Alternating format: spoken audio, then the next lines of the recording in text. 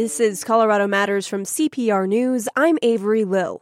A few months ago, a parent from STEM school Highlands Ranch called school district officials. She feared the school could be the site of a shooting. That call and the district's response are under the microscope after this week's attack. CPR education reporter Jenny Brundin is reporting on this situation and joins me. Hi, Jenny. Hi, Avery. Tell me more about this phone call. Well, the parent didn't give her name. She feared her child would be expelled from the school. But the concerns were grave enough, I guess you could say, that a district official wrote to the STEM school asking them to investigate the parents' concerns. And what were those concerns?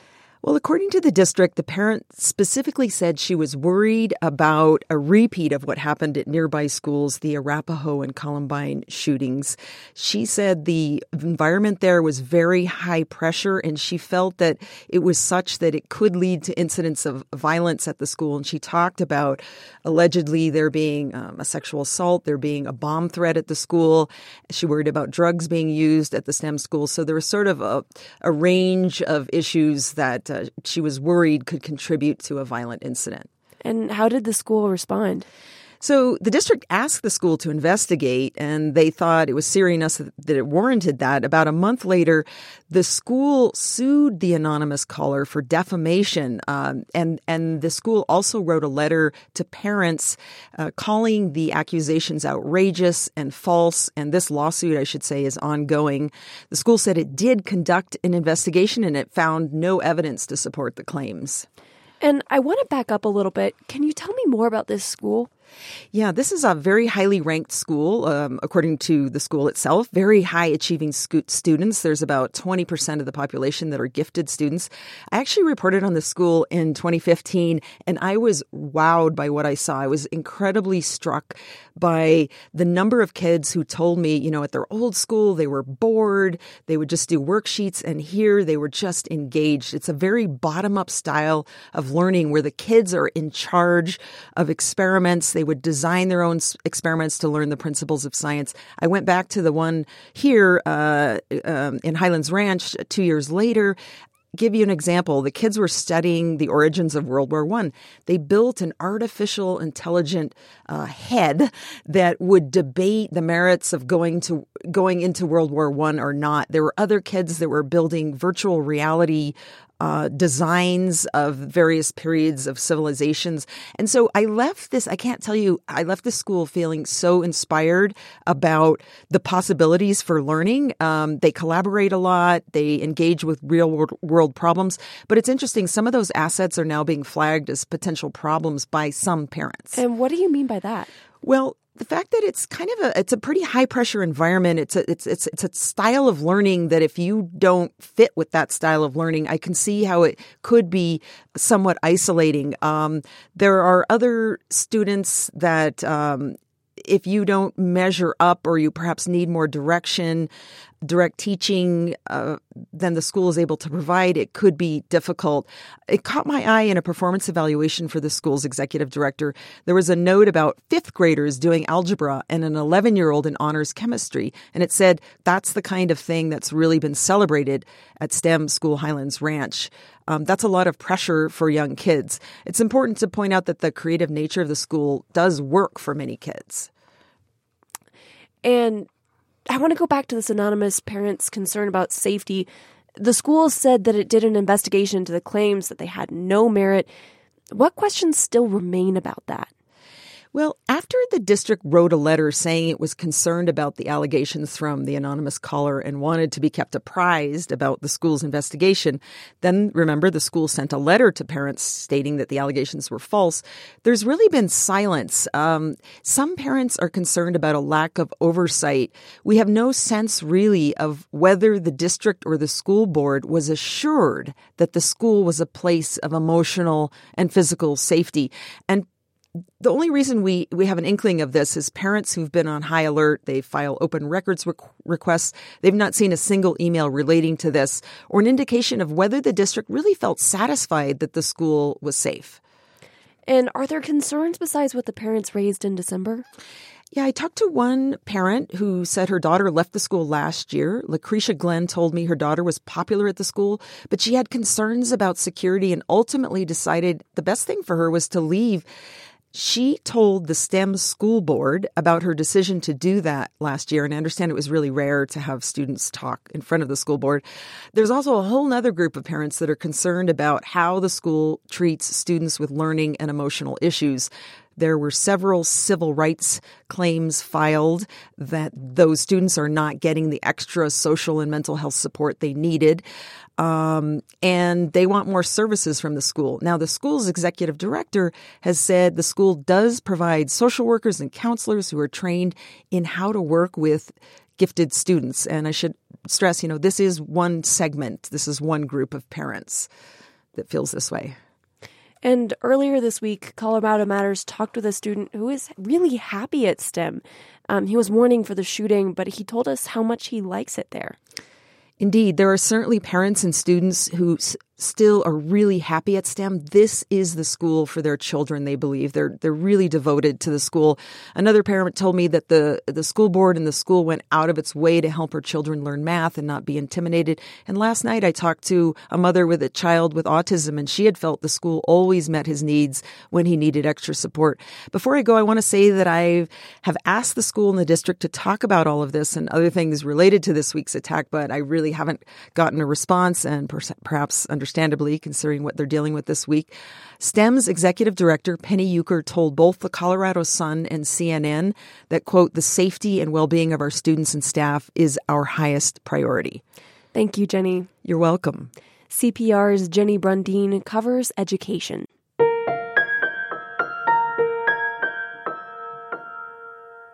The suspects in the STEM school Highlands Ranch shooting are back in court next week when they will hear the criminal charges against them.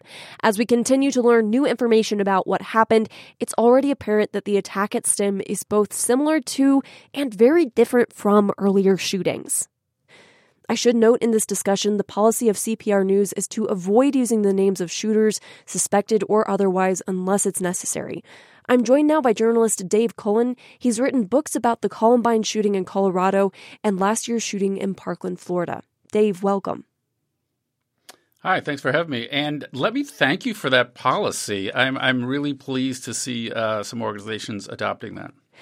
It's important. The STEM shooting in Parkland, Florida have something in common. In both cases, the suspects are arrested and they are alive. In most other shootings, the suspects were shot by police and they killed themselves, like in Columbine attack. The status of the suspect in Florida who is awaiting trial has caused a lot of controversy. Some victims have actually said they'd prefer the suspect had died at the school. Why do they say that?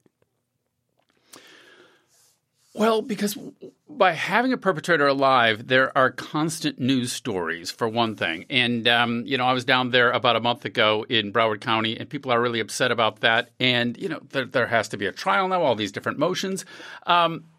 They're also really upset about the press coverage. And similarly happened in Colorado with the fact that the Rocky Mountain News and the Denver Post ran stories every day for months on end. I actually documented the number in my book. It was every day that summer. And they just had enough. And I think a lot of people feel like if he were dead, this would be closed. It would be behind us. I say be careful what you look for, because with Columbine, it was really the reverse, where because there was no one to blame. There was no one to focus your anger. There was incredible displaced anger, and it led to a lot of problems. And all those people at the time had the opposite sentiment. If only we had these people alive, we could put them on trial and so forth. So there's no good scenario. And I just want to clarify, that was after Columbine when the Rocky and the Post were so active. Correct. I'm sorry. Did I? Yeah. Yes. Thank you. And what is the other side of understanding people's feelings when a suspect is alive? Well, when a suspect is alive, I don't want to use the word closure because people hate that, but you can get some resolution. You can put them on trial and you can get some sort of satisfaction in a way. But the downside is then you have to go through it. I had an interesting situation after Columbine. I was covering all the aftermath of that for the next year, and also covering the Matthew Shepard murder trials in Laramie. He was a gay college student, very celebrated death. It was going on the same year, and I was traveling back and forth to Laramie. And I got to know Matthew Shepard's mother, Judy Shepard, very well, and talked to her about it. And I said, going through these trials, she said going through both murder trials was the hardest thing she'd ever done. It was terrible. but it was also helpful. She actually, especially when she stood up at the sentencing of Russell Henderson, the first one, and stood about 10 feet away from him and basically told him off, really laid into him for murdering her son. And it was the only time I ever saw her act angry. And she didn't at the second trial, even though he was sort of like the primary driver of it. And I talked to her about that, and she said, I didn't need to after the first time. I just needed to do that one time.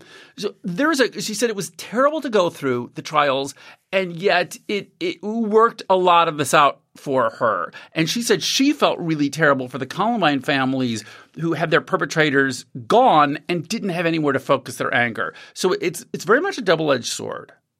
And is this a trend in the school shootings where the suspects are arrested and face the justice system? It could be. That's a very open question because we're starting to get more of them when it was very close to zero. I'm always leery of trends and trend stories, on a trend of a few.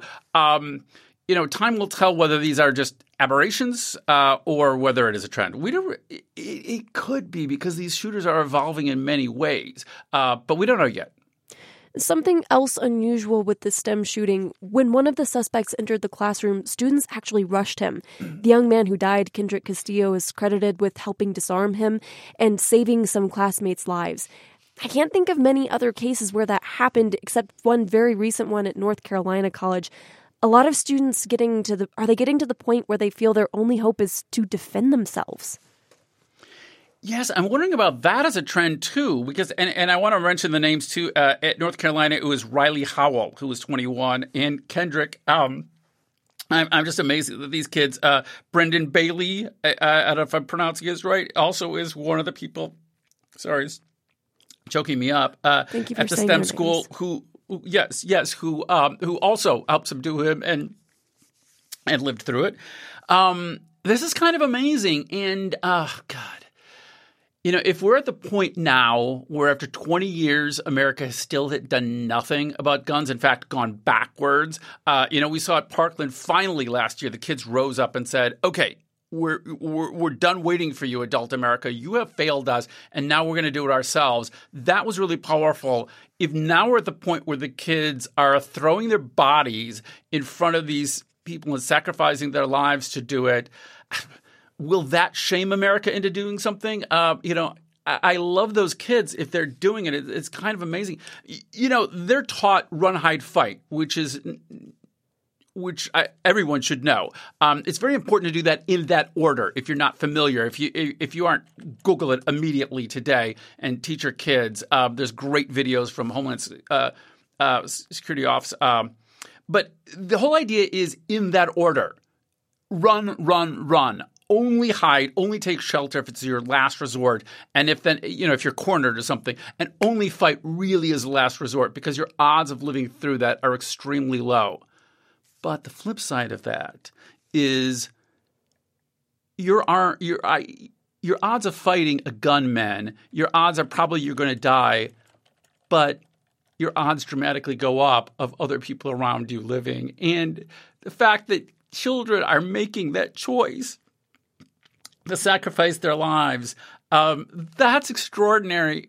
But it's horrible that we're at that point. There was another kid I'm sure many of you saw on CNN, I believe 2 days ago, an interview with Brooke Baldwin. I think he was 12, talking about how he thought about it, and he had a baseball bat ready to try to take the guy on if it came to that, because he heard the shooting. And kids with their bare hands or a baseball bat aren't much of a match.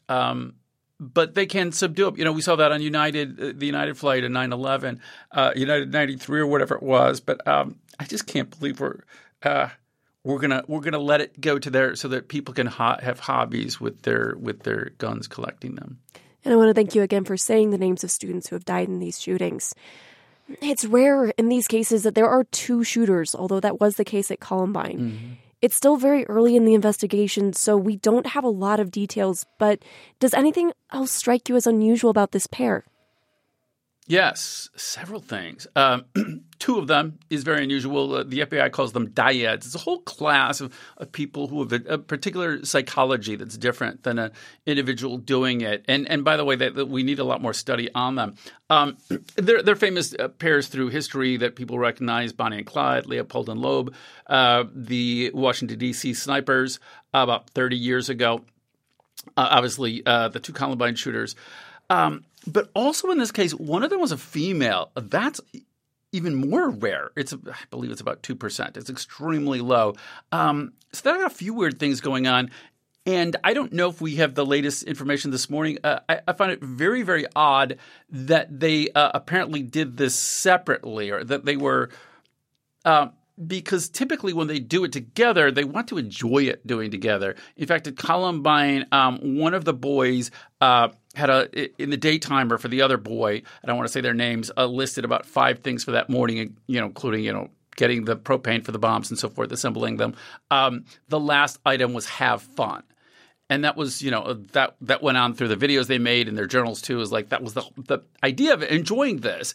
And so the idea to separate is very, very odd to me. Now, there's a lot of unknowns. Perhaps they were planning to start separately and get together, or to be together the whole time, but facts intervened. There's a lot of unknowns, so perhaps it didn't go as planned. But there's a lot of weird, unusual things here. There's a lot we're still learning about this whole situation. Dave, thank you for joining us. Thank you. Journalist Dave Cullen is the author of the books Columbine and Parkland, Birth of a Movement. This is Colorado Matters from CPR News.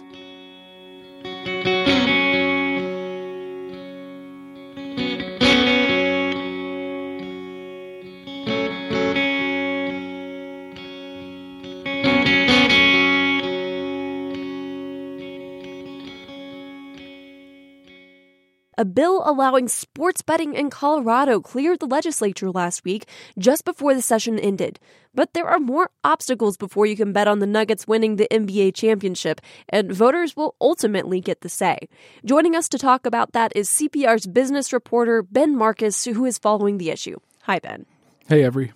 The last time you were on the show talking about this, you said there was skepticism that a sports gambling bill could make it out of the legislature, but it sailed through. What changed? So the big problem was that you had two distinct interests who were fighting to get a piece of sports gambling. One was the casinos, who are bound to mountain towns, and the other was the horse track, which is in Aurora, which is really close to Denver. And so it became who could get customers. And the casinos didn't want the horse track to get a sports book because then nobody would drive up to the casinos in the mountain towns. Both these interests were really deep-pocketed, and the big concern was that they would kind of fight until the bill died. But something happened in the middle of the legislative session that changed everything. The horse track, bought 3 Colorado casinos. So essentially it was if you can't beat them, join them kind of mindset. And the track got assurance that those casinos would get a license. And so they dropped their opposition, and the bill really sailed through. So what basically does the legislation do? What will sports gambling look like in Colorado? So existing casinos in Colorado, and there's more than 30 of them, can apply for a license. They can set up a physical sports book in their casinos, again, bound to these mountain towns, Black Hawk, Central City, Cripple Creek, historic mining towns. And they can build mobile platforms, so people can make bets anywhere in Colorado from their phone. There will be no limits on the bet amount. The casinos get to come up with that. And there will be a 10% tax on all the gambling proceeds, and that'll go to mostly the water plan, which is a series of kind of water conservation projects, but a little bit will also go to gambling addiction services. And the bill still hasn't been signed by the governor, but he's indicated he supports it. What other obstacles does the bill have? So it has one huge one. So every tax vote in Colorado has to go to a statewide vote to the voters. So in November, voters will vote on the 10% tax on sports gambling. Now, if that doesn't pass in November, the entire sports gambling system that the legislature has set up will be nullified. Now, sin taxes are popular. They're the only things that have passed statewide tax votes in Colorado, but nothing is assured. The cigarette cigarette tax a few years ago failed, but it had Philip Morris and other cigarette interests behind it. There isn't any opposition that people can think of to the sports gambling and the tax associated with it. The polling, I hear, has been favorable. And also, there's one last vote that will have to happen. The mountain cities where these casinos are located, they're going to have to vote to allow the sports books in those cities. And is there a thought on how that's looking? Are there polling looking good in the mountain cities? So these are kind of interesting places. They're not highly populated. Like, I think the population of Black Hawk is in the dozens, not hundreds. And so they have traditionally, this is kind of the big industry in those cities. So I don't think anybody thinks that those mountain town votes will be problematic. So they could get some money out of that, and that might be helpful in some of those. Is that essentially what you're saying? Yeah, those towns and those counties actually are supported by gambling, and so I think that there's generally a feeling that is something they would support. How much tax money are we talking here? So the state has tried to come up with this, and it's hard to come up with what you expect a market that has never existed before will be. But they think about $10 million in the first full year, $11 million actually. That equates to more than $100 million a year industry, which is pretty big. But some people still believe that number is actually a bit lower than they think. So, and the other thing is if people come up to those casinos to do sports gambling, they expect overall gambling revenues to rise. And this is good for programs that rely on casino revenues, like the State Historic Fund, the counties and the cities where these casinos are located. And the casinos themselves in those mountain towns have really had a hard time with growing revenue over the last few years. And it's not exactly clear why, because Denver's economy is doing really well. So it's not clear why casinos are kind of moving sideways. And so I think they're really hoping that these sports books can add a little bit of juice to what has been a pretty slow revenue growth for those casinos in Colorado. Ben, thank you. Thank you for having me. CPR business reporter Ben Marcus talking with us about what's next with sports betting in Colorado.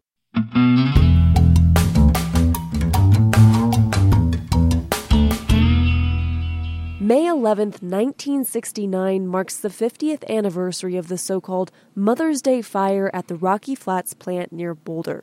It's a fire that had the potential to devastate the Denver metro area and Front Range. In its heyday, the plant employed more than 3,000 workers who made plutonium triggers for U.S. nuclear weapons, part of the arms race with the Soviet Union. Lynn Ackland wrote a 1999 book on Rocky Flats and the fire. Welcome, Lynn. Thank you. First off, can you describe what Rocky Flats was like in 1969? I drive past it now, and it's all prairie. Part of it's open to the public as a wildlife refuge. What did it look like back then?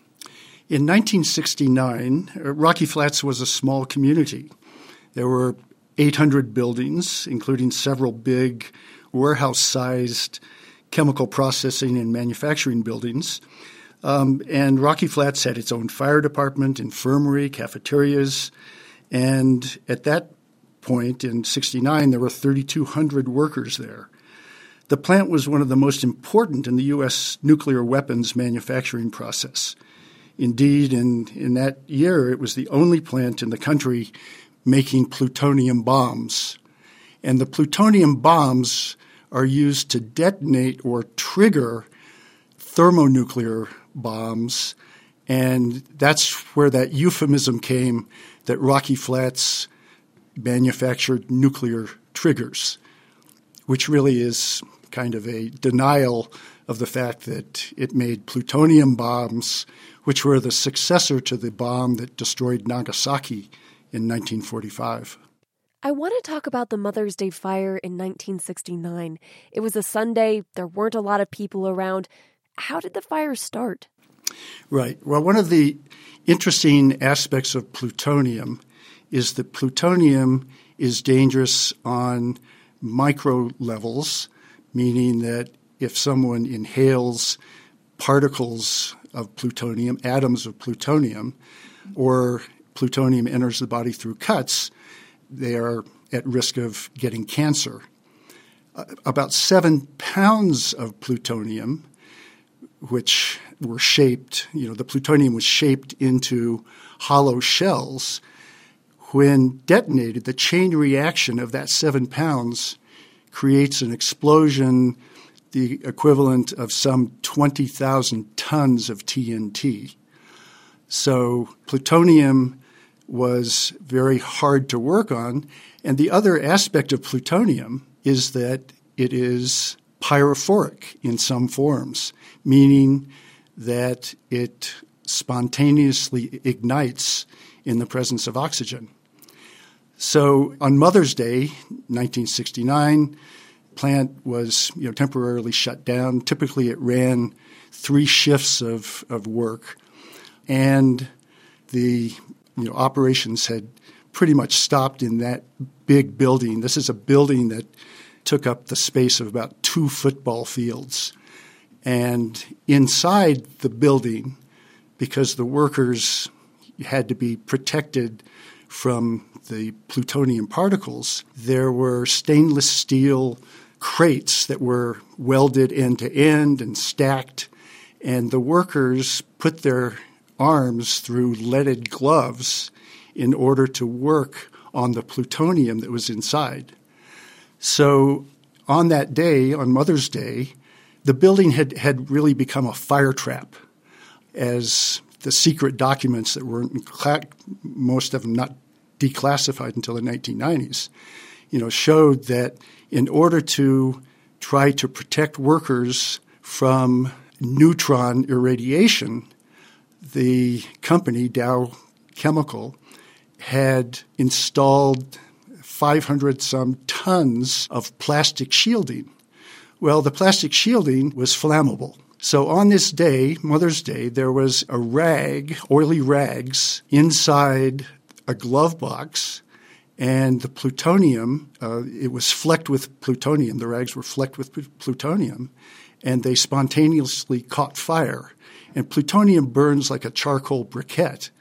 But after a couple of hours of burning, the fire started in the morning, and there weren't any workers around. The company had refused to pay for extra monitors, as the union had wanted. And the fire started burning and ignited the plexiglass windows and the other plastic shielding. And pretty soon, the fire was being pulled through the glove box system by big fans. And I can tell you in a moment about the sort of the dumb luck that kept the fire from expanding. Yeah, I want to hear about that. And also tell me what happened when the firefighters showed up, because I understand they had some critical decisions to make, because fires started with plutonium might burn differently compared to other fires. Right. One of the risks with plutonium fires, and there were hundreds of fires at Rocky Flats, small fires, all the time. In fact, one of the documents called the fires routine. And a concern about plutonium fires is that water, when it reacts to plutonium, can cause a criticality or a kind of a localized chain reaction that can irradiate and kill anyone within fairly close proximity. So there was a standard procedure that you were not supposed to use water on plutonium fires. However, in 1957, when the first big fire broke out at Rocky Flats, water was used because there was no alternative. And indeed, in 1969, the same decision was made by a firefighter captain who decided that, it was either use water on the fire or the building was, going to, the roof would collapse and Denver would be contaminated, the whole Denver area. So water was used, but that was only one of the bits of luck that occurred. The first bit of luck was that when the workers shut down the previous shift, one of them had left a metal plate blocking off the glove box going into part of the building that was only single story and could have, the fire could have gone through the roof fairly quickly on that. The second piece of luck was that the fire was being pulled by ventilation fans that were typically used to pull the contaminated air into a filter system. Well, the fire was being pulled into the filter system, which was paper filters, and was, starting to burn the filters. And one of the firemen accidentally backed his truck into a power pole, which shut off the electricity to the fans. And that is one of the major reasons that the fire didn't go through the roof. It was very close. But of course, the full risk of the fire was not known by the public because this is a top secret operation. The Atomic Energy Commission and Dow Chemical essentially hid information about the cause of the fire and the risk involved. But I will say, and one thing that's important to know is that a year later, in 1970, a top Atomic Energy Commission official testified before Congress that if the fire had been a little bigger, hundreds of square miles would have been contaminated. And let me quote him saying this: "The hundreds of square miles could be involved in radiation exposure and involve cleanup at an astronomical cost, as well as creating a very intense reaction by the general public exposed to this." In other words, if the fire had been a little bigger, we could have a situation in Denver like the situation that currently exists around Chernobyl, caused by a reactor accident in 1986, so 17 years after the Mother's Day fire. The difference is that the Chernobyl accident did get out of control and was not contained, and in Denver, the accident, the big consequences of the accident didn't happen. So, most of the public is not even aware, I'm sure, that, Mother's Day 1969 was the day we almost lost Denver. Wow, so it had the potential to be so much bigger than it was. Yes. I gather this event served as a turning point for workers.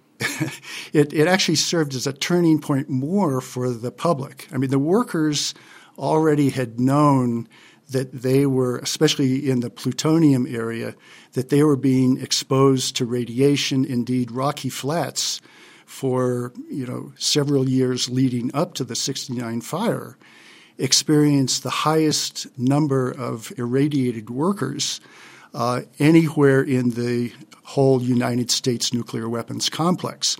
The reason being that the only real priority at Rocky Flats was to build nuclear bombs.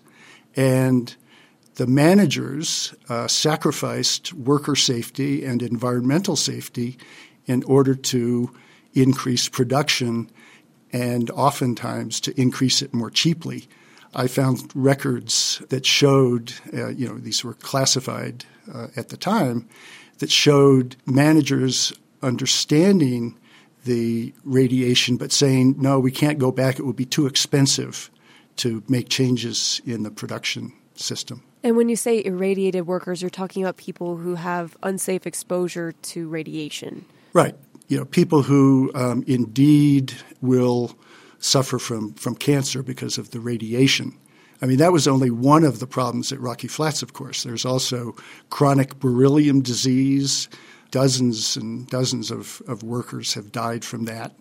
It's like black lung disease from a different part that was machined for the plutonium bomb.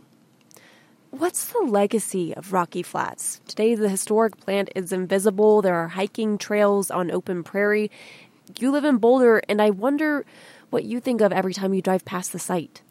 Well, what I think of every time I pass the site is the major legacy of Rocky Flats is that virtually every nuclear weapon in the U.S. complex contains a plutonium bomb that was manufactured at Rocky Flats. So the legacy of Rocky Flats is that the nuclear weapons of mass destruction that were manufactured there are still part of the U.S. nuclear arsenal, and nuclear weapons still are the greatest short-term threat to life on Earth. Currently, there are about 14,000 nuclear weapons in the hands of 9 countries. More than 90% of those nuclear weapons are held by the United States and Russia. So that is, the main legacy I think of. But there are also the other legacies are contaminated workers, an environment that there's still a lot of uncertainty about the plutonium that is in the soil. The cleanup, the $7 billion cleanup, which was much cheaper than the estimate, only cleaned up in the plutonium production areas down to about 3 feet. So you still have plutonium in the soil.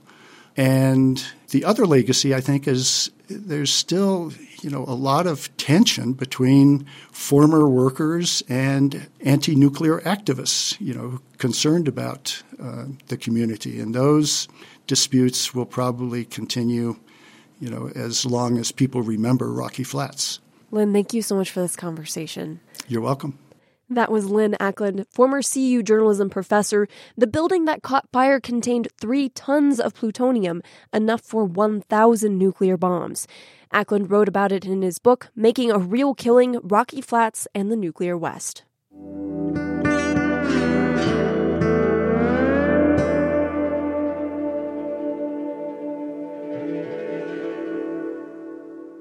More and more drivers on the western slope are seeing something unsettling on the side of the road. It prompted a question to Colorado Wonders. Here's CPR's Max Weisick News fellow Haley Sanchez with the answer. Tammy Johnson drives all over the western slope for her job. But there's something unusual about a stretch of Highway 550 between her home in Montrose and Ridgeway. When people hit a deer or an elk, usually they move it off of the side of the road just to the shoulder. Typically before, there would be a deer and then the next day it would be gone. But now I feel like they're always there. Johnson says some have been there so long, they're bleached from the sun. She keeps a tally as she drives and counted 20 on her way to work in just one day. It seems in the past that CDOT road crews would clean up roadkill from the sides of the roads, and I was wondering if there was a policy change or what happened. It's not a policy change, but officials say there is a lot more roadkill this year. Jeff Peterson is a wildlife program manager with the Colorado Department of Transportation. He says some staff members are supposed to remove dead animals if they see them or if somebody calls them in. We have 230 maintenance crews throughout the state, and it's part of their job to pick up any roadkill that they find next to the road, particularly if it's causing a hazard for traffic. Roadkill happens a lot in Colorado.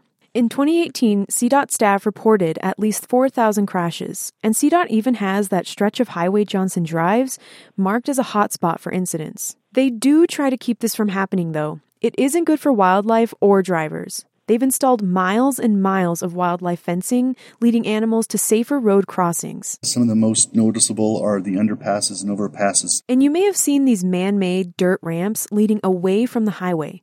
They're called escape ramps. But what happens are any trapped animals can jump off of these ramps out of the right-of-way, but it's too tall to jump back onto the right-of-way, so they're sort of one-way ramps. And they put extra lighting and signs in places where fencing and crossings won't work. We will put in some flashing lights just to alert to drivers that it is an issue and they need to pay attention to those signs.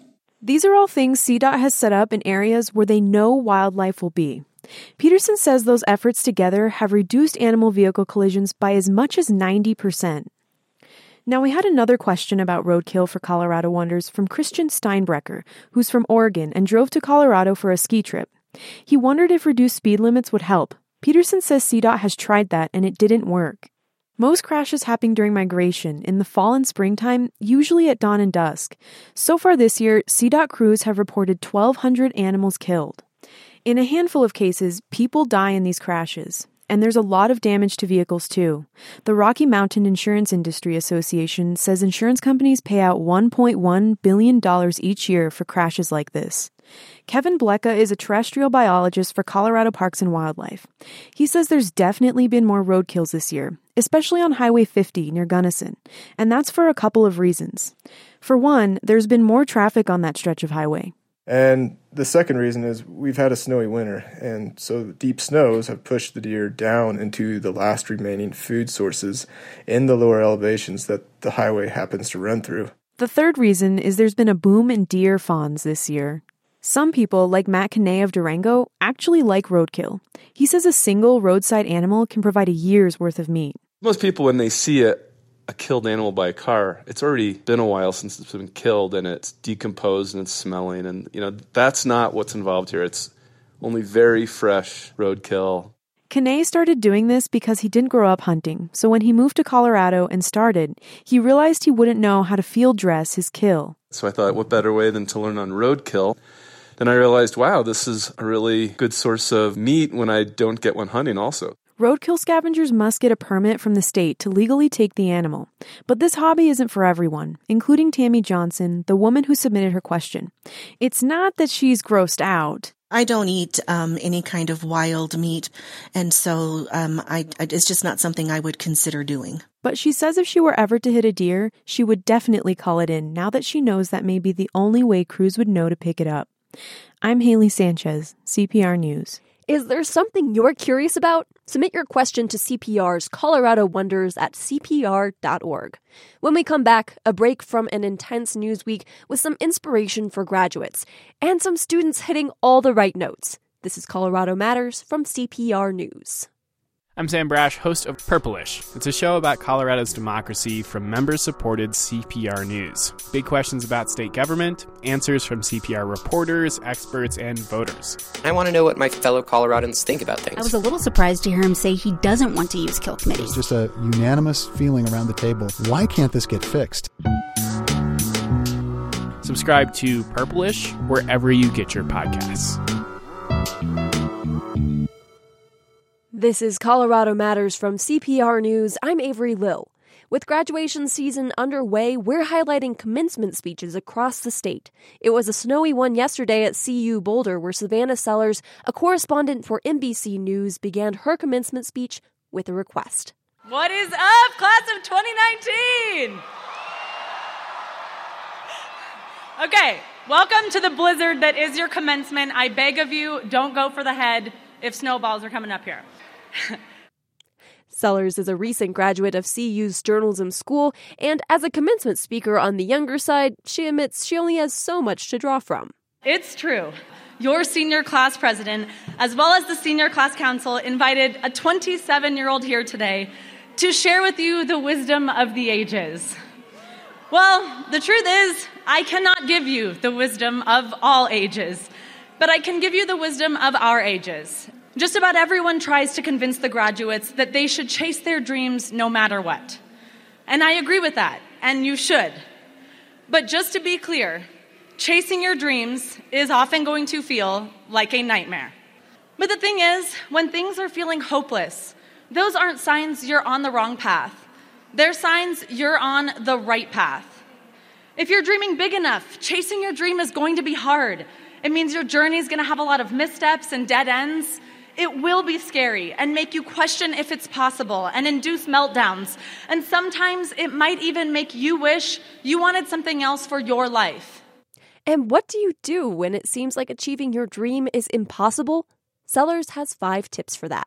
Tip number 1, when the imposter syndrome knocks on your door, punch it in the face. Imposter syndrome is the inner voice that says you shouldn't be here. You can't do it. You aren't good enough. You aren't old enough. You're not smart enough or experienced enough. I want you to enter the world knowing that your age and whatever else is unique about you can be your superpower. When you doubt that, that's the imposter syndrome. Don't ever let it stop you. Don't ever trust what it's telling you. All right, tip number 2, find a corporate side hustle. Look, the only reason I have my job is because in my previous jobs at the same company, I found ways to chase my dream of being a reporter in my spare time. If you work at a place where you can see what you want to be, you can spend your time working towards that and create opportunities you didn't think you had. Tip number 3, when your dream is feeling like a nightmare, you're going to need some help. You need the good people you got in your life. Your friends, you're probably sitting next to them right now, and your family. It's the friendships in your life that make chasing your dreams sustainable. They make the nightmare moments bearable. Okay, tip number 4. We're getting close to the end. When you can find meaning in the work you're doing, your dreams will shift in ways you didn't anticipate. You will love your job and your life more when you get to a place where you're proud of the difference it's making in the world, We're not all going to run a charity or perform brain surgery, but we can all do good in the career path meant for us. All right, this is my last tip, and it might be the most important. Remember when you wanted what you have right now. There's nothing like pursuing your dreams to make you forget how much you've achieved along the way. And there's always going to be the next thing that you're going to think and pray about and say, as soon as I have that, that's when I'll be happy. We're always challenging ourselves for an encore. And to an extent, that's good and motivating and ambitious. But every now and then, you gotta tap the brakes and enjoy the present. And remember when what you've got is all you thought you could ever want. That can start today by remembering when all you ever wanted was no more homework and no more finals. And you did it! That's NBC News' Savannah Sellers giving the spring 2019 commencement speech at CU Boulder, and we'll continue to highlight other schools next week. Finally today, the jazz band from the Denver School of the Arts is in New York City to compete in front of jazz legends. Before the band flew east, CPR's Natalia Navarro dropped in on one of their rehearsals. Band director Dave Hammond has been teaching jazz to young musicians for more than 2 decades. Bands at the Denver School of the Arts have qualified for the Essentially Ellington competition 3 times before, but Hammond says the students this year are improvising at a professional level. Whenever I hear the band, I'm often thinking to myself, oh my gosh, these guys don't sound like high school students. The competition is named for Duke Ellington, one of the most influential American jazz composers. It's run by Wynton Marsalis, another jazz legend. Many of the 20 students in the band came to the school as middle schoolers and have been studying their instruments for years. Hammond says he hopes, win or lose, this competition will mark the culmination of their hard work and dedication to jazz. My name is Jack Bendur. I play the trombone, and I've been playing it for 5 years. What do you like about playing jazz? Every little thing. It's the history, and that's what I like to think about when I'm listening to jazz and playing jazz. Everybody that's done it in the past has led up to us doing it at this moment in time, and in the future, we'll just be another one of those people. Hammond says the roots of jazz are as important to teach as its sound. I think it's lost on many kids what the African American experience here in the United States has to offer all of us when we think about general oppression of a people, and then the loosening of that oppression and seeing a people rise. And that's what Duke Ellington's music is all about. Winners will be announced Saturday. If the Denver band is among them, they'll get to have dinner with some of their idols, members of the Lincoln Center Jazz Performers. The students will play 3 songs, including this Duke Ellington piece called Solid Old Man from the 1940s.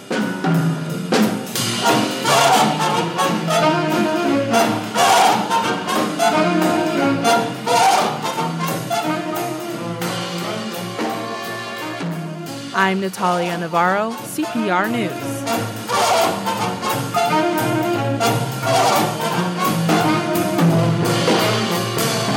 And that's Colorado Matters. Thank you for joining us. I'm Avery Lill. This is CPR News.